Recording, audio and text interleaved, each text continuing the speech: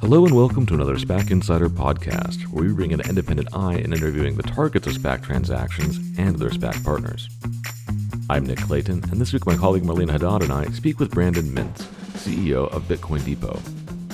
It has been a rough year for crypto, but what if there was a way to invest in the space while dodging the volatility? Bitcoin Depot hopes to be that stock and announced a $755 million combination with GSR2 Meteora Acquisition Corp in August. Brandon tells us how Bitcoin Depot has managed to build a crypto business without holding any crypto by serving customers through thousands of Bitcoin trading cash ATMs, a play with major consolidation of potential. The company's recent financial performance has also seen it continue to grow through the crypto highs and lows and generate profits in a manner uncorrelated with Bitcoin prices. GSR2 Meteora co-CEO Gus Garcia also joins to discuss why that fact was so important to his team's calculus in striking a deal with Bitcoin Depot. Take a listen. And so for starters, Brandon, I think a lot of our listeners are probably a little more crypto curious than active traders. And I know there's a wide spectrum there of how much people touch upon it. But could you just walk us through a little bit how someone who wanted to use Bitcoin as much as possible in their daily lives would do so, and where Bitcoin Depot fits into that? We're really the access point for people to get Bitcoin, and that's our primary purpose. The company was founded with the mission to provide the largest network of retail access points to crypto possible. So we're mostly targeting people who are more beginner, intermediate level, new to crypto maybe, or just simply people who don't prefer to use exchanges or cannot use exchanges because maybe they're a cash user. They're frustrated with the length of time it may take. But if somebody does want to use Bitcoin Depot, it takes about 1 to 2 minutes, as simple as downloading our Bitcoin Depot wallet app, typing in some identifying information and getting Bitcoin immediately sent to you after you scan your wallet address at the machine and put in cash.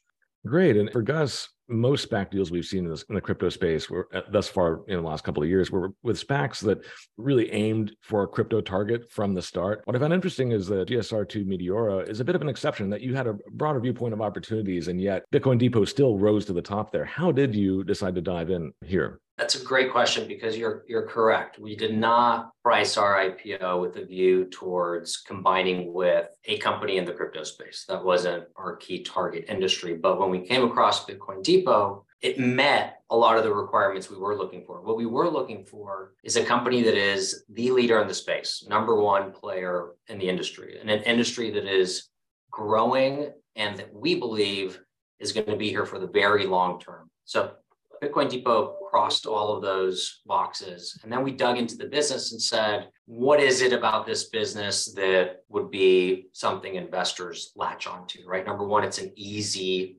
way to convert cash to Bitcoin. You walk up to one of these kiosks, you put some cash in, and within a minute, you get crypto delivered to your wallet. So very low barriers to customer entry. The next was, a lot of people use these kiosks. When we approached the business, we ourselves personally had not used a Bitcoin Depot kiosk. And so we kind of struggled a little bit with, well, who is the target market? So we were very surprised, pleasantly surprised, to find out that there is a very large addressable market. So think of anybody that uses cash, that desires to use cash, that needs to use cash. They don't really have a way to plug into the financial system today. Bitcoin Depot allows them to. It's an on-ramp, it's the conduit from the cash world to the digital world, because if I have cash and I need to send money to friends and family, I can do that by sending Bitcoin. If I have cash and I need to make online purchases, I can do that by using Bitcoin. And so that's where Bitcoin Depot comes in. And when you recognize that as a target market, it really opens up the possibilities, because there's no correlation to the price of Bitcoin in this business. And that is intuitive, because you don't really have anybody who's playing Bitcoin for the sake of having Bitcoin. They're using Bitcoin as a means to an end, such as sending money to friends and family and making online purchases. Right. And then just looking back at your customers, how much do you know about the demographics of your user base, as well as why and how they use your machines? Well, we do have thousands of survey responses from our users after they complete transactions. And there's a number of questions regarding demographics and why they use Bitcoin Depot and ultimately what they're doing with their Bitcoin. And the way it kind of breaks down is close to 2/3 is actually for money transfer, remittances, and online purchases. And the remainder is more store of value, investing in something in the crypto ecosystem, converting Bitcoin to other cryptocurrencies. But really, the vast majority is a real use case, which is very different from online exchanges, where the vast majority of transactions are more speculation, people who are just trading, trying to make money based on the arbitrage opportunity. And in terms of demographics, our user has actually been shifting a little older over time. And we believe that's because crypto adoption has gone up dramatically over the past few years. But that means in the older end of the spectrum, let's say baby boomers, for example, now that Bitcoin's 14 years old and it's proved to be legitimate, the market has grown quite drastically with a lot of large names entering the space. The older end of the range now feels comfortable to enter into the crypto ecosystem as well, with them being more on the conservative side of investing. And so we're seeing more users in that demographic start purchasing from us. And the percentage of those users from that demographic has grown over the past few years. So when the business first started, I think the average age of our user was high 20s, but now it's actually crossed over 40 years old, probably in the low 40s right now, if I had to guess. Right. And then so knowing that information, how does that impact your strategy for where to deploy your machines? Because our demographics are from a lot of different walks of life. You have more of the baby boomer type person that I just mentioned, but then you also have the underbanked, unbanked individual, maybe conducting remittance transactions at the grocery store, maybe buying a prepaid card to make some purchases. There's not really a way to deploy a Bitcoin ATM where you're going to have access to all of those demographics perfectly. So we focus more on non-demographic data. One thing that's pretty common sense and easy to understand is you don't want to go into the highest competitive environment that exists because there's only a certain amount of customers for any product. And if you jump into a location with a Bitcoin ATM with 20 competitors within a mile, it's going to be a lot harder to make the same money as you would in a gas station or grocery store with one other Bitcoin ATM within a mile. So we just believe in focusing on the competitive environment and making sure there's the right population and demographics that can support a Bitcoin ATM, but it's not an exact science to where we say, 30% of the population has to be this race or that age or this income level. Because our Bitcoin ATMs are so appealing to a few different types of people, typically they can be successful focusing on other factors, including our existing sales data. And so moving forward, do you plan on primarily expanding organically, or are you guys looking at M&A opportunities for increasing that footprint in the future?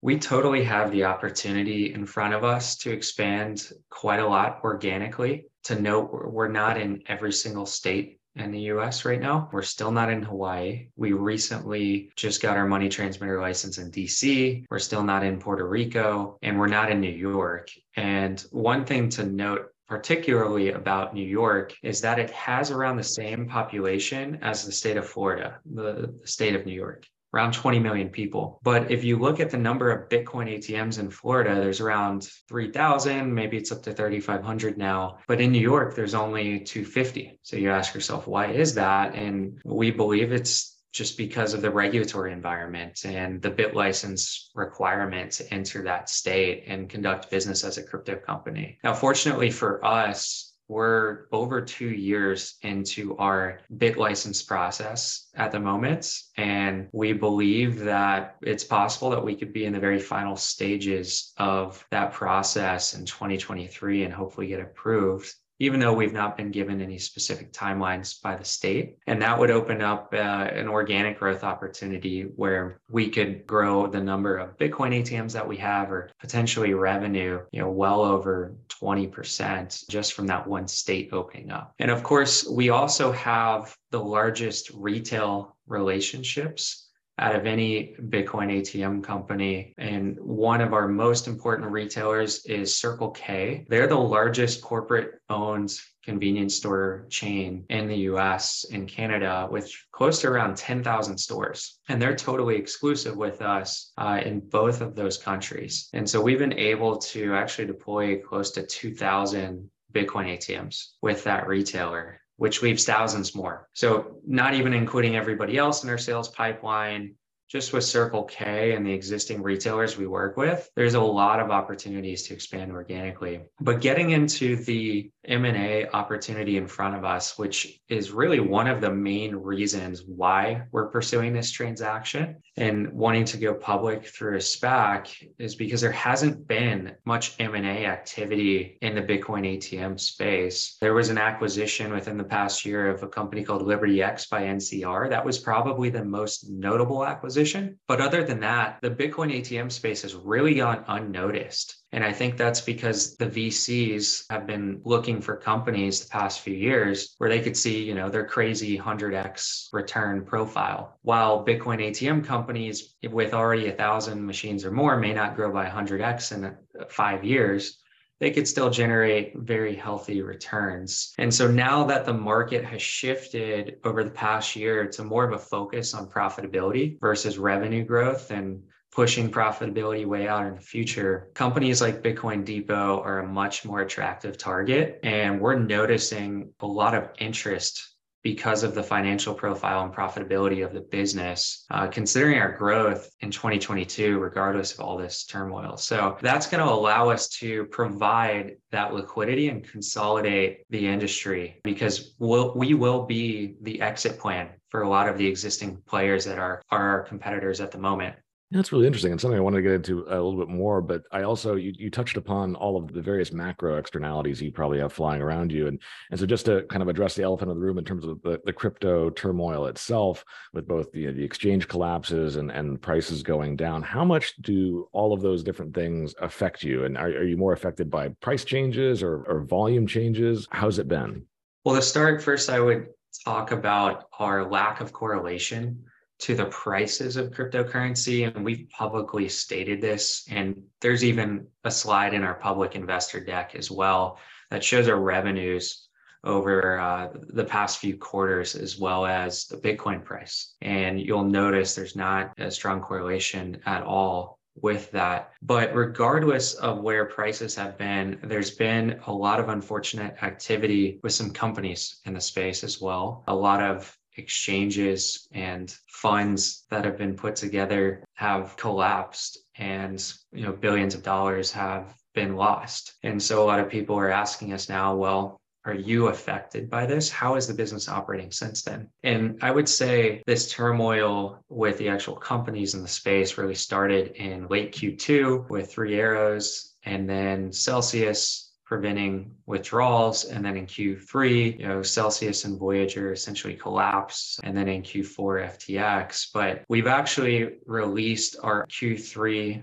financials, and you'll notice Q3 and Q2 actually have been very strong growth quarters for us. In our investor deck, we compare our revenues for those quarters versus Q1 versus some other prominent companies in the crypto space like Marathon Digital Holdings and Coinbase, Riot Blockchain. And you'll see on that slide that we actually grew. I believe the numbers from Q3 versus Q1 in terms of revenue are somewhere around 13% growth. And you'll notice that a lot of these other prominent public crypto companies during that same period declined 40, 50, 60, 70%. And so I think that really points even further to the lack of correlation of Bitcoin Depot to the broader crypto market, not just the crypto price. So we've been able to be extremely successful in these times. And so it points to this business, and regardless of Bitcoin going up or down, or companies successful and companies not successful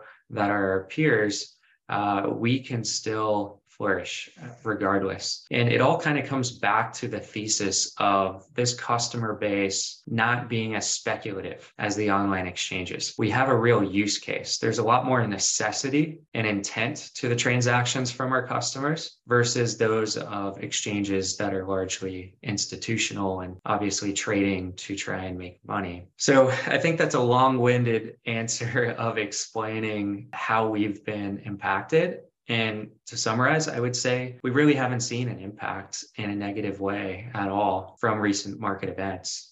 Yeah, I was thinking when looking through your materials that, it almost seemed like at least some of the things in terms of what was unveiled that was going wrong with the exchanges and things like that, and the collateralization of Bitcoin and all these other things that were happening from the institutional use, that it might even be counterintuitively a boon to a Bitcoin depot, just in that what you're doing is so much simpler and in theory safer. But on that point, do you custody consumer assets, and do you have to hold a significant amount of Bitcoin for just your own liquidity purposes? Like, how does that work? Glad you asked that question, because that's one of the reasons why we've been able to do so well and have become one of the more trusted companies and names in this industry. It's because we have never held custody of any crypto assets since day one. I personally never wanted to, so I was always worried what could happen. And our Bitcoin Depot wallet that you can find on the App Store, if you download that, you'll notice it's entirely self-custodial. Bitcoin Depot does not have access to someone's login information or their private keys. So if Bitcoin Depot went bankrupt, someone's crypto that they had in a Bitcoin Depot wallet would remain unaffected. And Bitcoin Depot would not convert that cryptocurrency to their own balance sheet, like a lot of exchanges have been trying to do in their bankruptcies to use to pay off creditors. And on top of that, our transactions are almost instant. They're very, very quick. It takes a couple of minutes and you see your Bitcoin incoming to your wallet. A lot of the exchanges, they don't have a way to easily allow someone to buy instantly or near instantly. There seems to still be a lot of hiccups with verification processes or issues with their actual websites and backend software. So you have people waiting potentially days for even just a customer support response. Whereas with Bitcoin Depot, someone can pick up the phone, they can call us, they can text us, they can live chat with us, and they can email us. And so it just provides that comfort and credibility that somebody would be looking for in a time like this, where there has been a lot of scary stuff the past 6 months. Your custody question brings to mind a lot of what we liked about Bitcoin Depot, which is the company doesn't custody assets, as Brandon just mentioned. It doesn't offer any token or any cryptocurrency other than Bitcoin. This is just a Bitcoin company. It does not provide wallets. It is not an exchange. It is not a miner. It is not a lender. So all of those things, a lot of people look for a space that they have conviction in as far as what the long-term prospects are going to be. This is a trend. I think Bitcoin is here to stay. I don't think it's ultimately going to go away completely. And I'd like a way to play the space, but geez, I sure do hate the volatility in the market. We've all seen the headlines. Even exchanges, which are meant to be companies that can earn a fee whenever folks buy and sell. So in theory, when markets are going up and down, haven't proven to be anything other than ultra beta plays on Bitcoin, right? They rise more when Bitcoin goes up and they go down more when Bitcoin goes down. So here in Bitcoin Depot, that lack of correlation to Bitcoin prices is driven by all the things that the company is not. It's driven by the fact that the company is being used to serve a utility to folks that use cash. They send money to friends and family to make online purchases. Proof's in the pudding. And then you saw all the volatility in 2022. Bitcoin prices being cut in half, all of the negative headlines that we saw. So we're not seeing that correlation that we talked about. We're not seeing a decline in business because of volatility. And for all those reasons, we're pretty excited about Bitcoin Depot. Right. And Brandon, you briefly touched upon some of the regulatory issues within the Bitcoin space, but can you elaborate on that a bit? Just what are the main regulatory bodies that you have to deal with in North America to operate and expand? And exactly how does that differ from a traditional ATM operator? There's not any significant or even noticeable large issues in the regulatory environment for us. But what I can do is I can give you an overview on how we're regulated. And to start, we're a money services business, and that designation comes from FinCEN, the Financial Crimes Enforcement Network, that is the regulatory body for a lot of other businesses that fall in that category, such as remittance providers, check cashers, etc. And on a state level, you actually have to verify if you're required to get a money transmitter license from every single state that you operate in. And we have many of these licenses in various states and have contacted every state that we operate in on whether or not we need a license. And a lot of our competitors have done the same. Some other competitors may not be doing as much diligence as we are to make sure that we're in good standing. And beyond that, some basic requirements are you have to have an AML compliance officer, overseeing the business and your transactions. We have a team of nearly 15 in-house W-2 compliance staff, as well as a team of contractors as well that help monitor activity and report on it as necessary. And of course, the activity brought to light comes from various alerts that we may get from some policies and procedures from our anti-money laundering program that we have in place. And one of the most important things that is not only required, but is a best practice to prevent illicit activity is having know your customer requirements in place. So with Bitcoin Depot, there are no anonymous transactions. At every purchase amount from our minimum of $20 to our maximum of $15,000 per day per person, you have to submit identifying information. We're collecting photo ID. We're verifying that you are the person on that ID. We're collecting social security number. We're doing blockchain monitoring. So there's just a number of things that happen in the back end for these transactions that someone just simply wouldn't realize in front of a Bitcoin Depot ATM. So we're very focused on compliance. You can ask the GSR team their view on it, but it was probably the most important factor in selecting us as an acquisition target. Putting aside, the growth and financial profile, it's important for a SPAC to be doing business with someone who will pass all the checks required in the diligence phase, as well as ultimately be approved by the SEC. So are you considering deepening your banking and payment services for customers? And what do you think you would look at adding first? Well, I wouldn't say that we are providing banking or payment services. I think the exchanges are probably closer to that definition, allowing someone to use the exchanges as a custodian and allowing various other companies potentially ability to connect you with a counterparty to trade with or transmit Bitcoin on your behalf to someone else. We don't conduct any of those activities. All we do is we sell Bitcoin through our Bitcoin ATMs and our other no hardware product called BD Checkout that allows you to buy Bitcoin with cash through our app at the checkout counter of over 8,000 retail locations. Right now, we're really focused on expanding our internal capabilities with the software platform that we own. We did buy a company in the space called BitAccess over a year ago. And what product they have is what powers our Bitcoin Depot ATMs and a number of competitors' Bitcoin ATMs as well. It's really the core operating system, almost like Windows for your computer. And a lot of our competitors will pay a huge portion of their revenue to the software providers. So we wanted to buy that company to be vertically integrated to help us bolt on competitor acquisitions, other hardware operators, but to also reduce costs by eliminating that software licensing fee. And in addition to that, it has allowed us to create new products, which is how we launched BD Checkout, that no hardware product I was telling you about a few months ago. And you'll see in our investor deck as well, that's public, a couple of other things we can do with that platform is accepting credit and debit cards on our own kiosks, as well as building a solution for traditional ATMs to accept credit and debit for the purchase of Bitcoin. That's not something that we've announced. We haven't given any timeline on a roadmap when we would do that. I simply provide that as an example of some other ways that we can continue to build new products and continue to grow our revenue.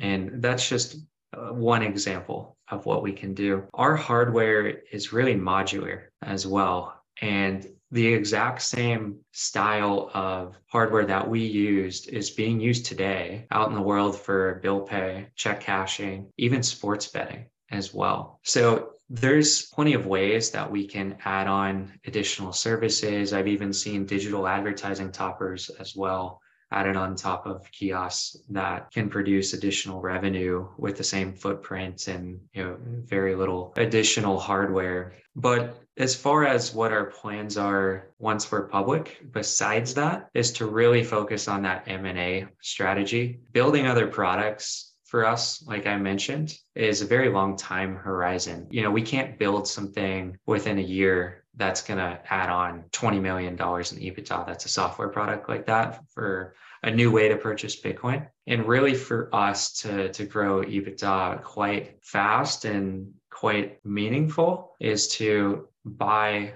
some other Bitcoin ATM companies, whether they're struggling and our vertical integrated solution allows us to cut most of their costs and then be profitable, or whether they're already doing extremely well and they're profitable and they just want to take some chips off the table. We can provide that opportunity. And I think those areas are really going to be the most meaningful to our bottom line in the coming years. And for us as a company versus a lot of other SPACs, we're not looking to go public and immediately add a bunch of expenses to our P&L and focus on revenue. Our focus is growing that EBITDA number and ultimately net income as much as we can. And those are the ways that I believe we can do that. Great. And that's really what I wanted to get into next is, moving back to the kind of the deal. And we've talked about timing and just some of the things that are going on right now. But, just given that you're already profitable, why did you decide now was the right time to go to the public markets rather than sitting it out for a little bit longer and continuing that growth? You've mentioned that there's that big M&A opportunity out there. And is timing an aspect on that as well?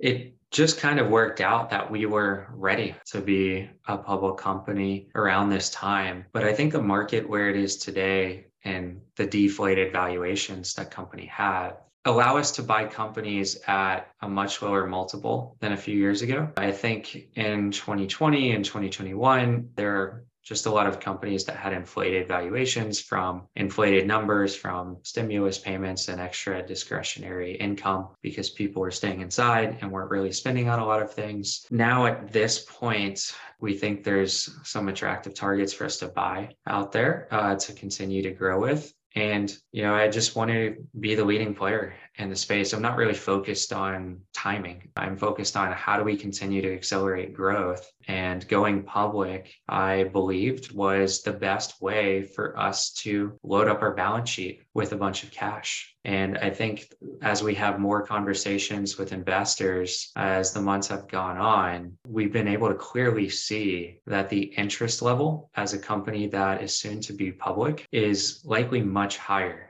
than it would be if we were a private company at the moment. And just even telling people, hey, we have KPMG audited financials is just showing so much legitimacy as well. People are really surprised at that. And it allows us to just attract very sophisticated large institutions. Yeah. And my kind of the corollary of that question is also just simply, why a SPAC? What was attractive about the SPAC rep for you? And I guess it's kind of a question for Gus as well, as kind of looking back the other direction. What were some of the qualities you saw in Bitcoin that made it look like this is a particularly good fit for a SPAC transaction and a competitive time for what a SPAC can bring on your end? For us, there were a couple of different paths. We could have stayed private, but we didn't really see a lot of viable options that were not leverage buyouts from big private equity. There just wasn't a lot of private equity, I feel like, ready at the time to buy a minority stake in the company. I still own 100% of the company on paper today. And going public in general and through a SPAC just opened up a lot more doors. With a SPAC versus just doing a traditional IPO, we believed it was a lot more possible for us to raise a larger amount of money, considering the SPAC that we partnered with, GSR2 Meteorta, has over $300 million in trust. And it's always easier to convince someone to leave their money in a deal when it's already there versus to try and ask for money from people who have no business relationship with your entity or any affiliated entities whatsoever. And additionally, we also just wanted some guidance as well with people who had skin in the game and financial incentives to help us and help promote us. And we believed that SPACs allowed us to do that. And more importantly, the team that we partnered up with are some of the most experienced SPAC advisors in the entire industry. And they've been around, I believe Gus and Lou have been around in SPACs for something like 15 years. So with that all being said, it allowed us a quicker timeline and ability to raise more money at a reduced cost versus a traditional IPO. Yeah, I mean, look, some of the things that we've mentioned before are absolutely the most important from our perspective. You know, this company being a leader in an industry, being the logical consolidator. So you've got a path to continued growth.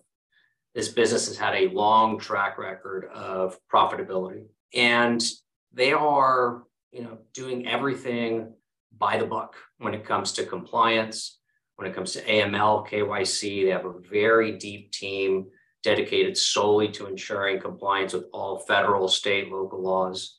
And that's very important in a money services business, which at the end of the day, this is a money services business. It's a money transmitter business. That alone attracted us. But then as we thought about Bitcoin, cryptocurrency, and the fact that it's, in our view, really here to stay. It's a long-term trend, but people didn't have a great way to play the space without the volatility. And Bitcoin Depot has historically not had correlation to Bitcoin prices. Right? Their volumes have increased despite the volatility that we see in Bitcoin prices and all the headlines that we've heard within the cryptocurrency space. So, outside of, putting cryptocurrency aside, just the profile of the company is fantastic. It's fantastic for the public markets. It's what investors are typically looking for: profitability, proven business, long track record, and a consolidator in the space, a natural consolidator, since they're the number one company by far, and a founder that's looking to expand. He really believes in this business. He believes in the long-term trend of Bitcoin. He believes in the long-term trend of Bitcoin ATMs. And so all of that together, we loved from the SPAC perspective and from just a public company perspective. And, we think that on the GSR side, having been through so many different SPAC transactions and all sorts of market conditions, we started back in 2005 advising on SPAC transactions. There's a lot of benefits to the SPAC space. There's also a lot of hurdles to navigate. And that's exactly what we're experts in doing, helping Bitcoin Depot get to the public markets in an efficient way, raising capital in an efficient way, and really kickstarting that consolidation story that is the thesis for Bitcoin Depot.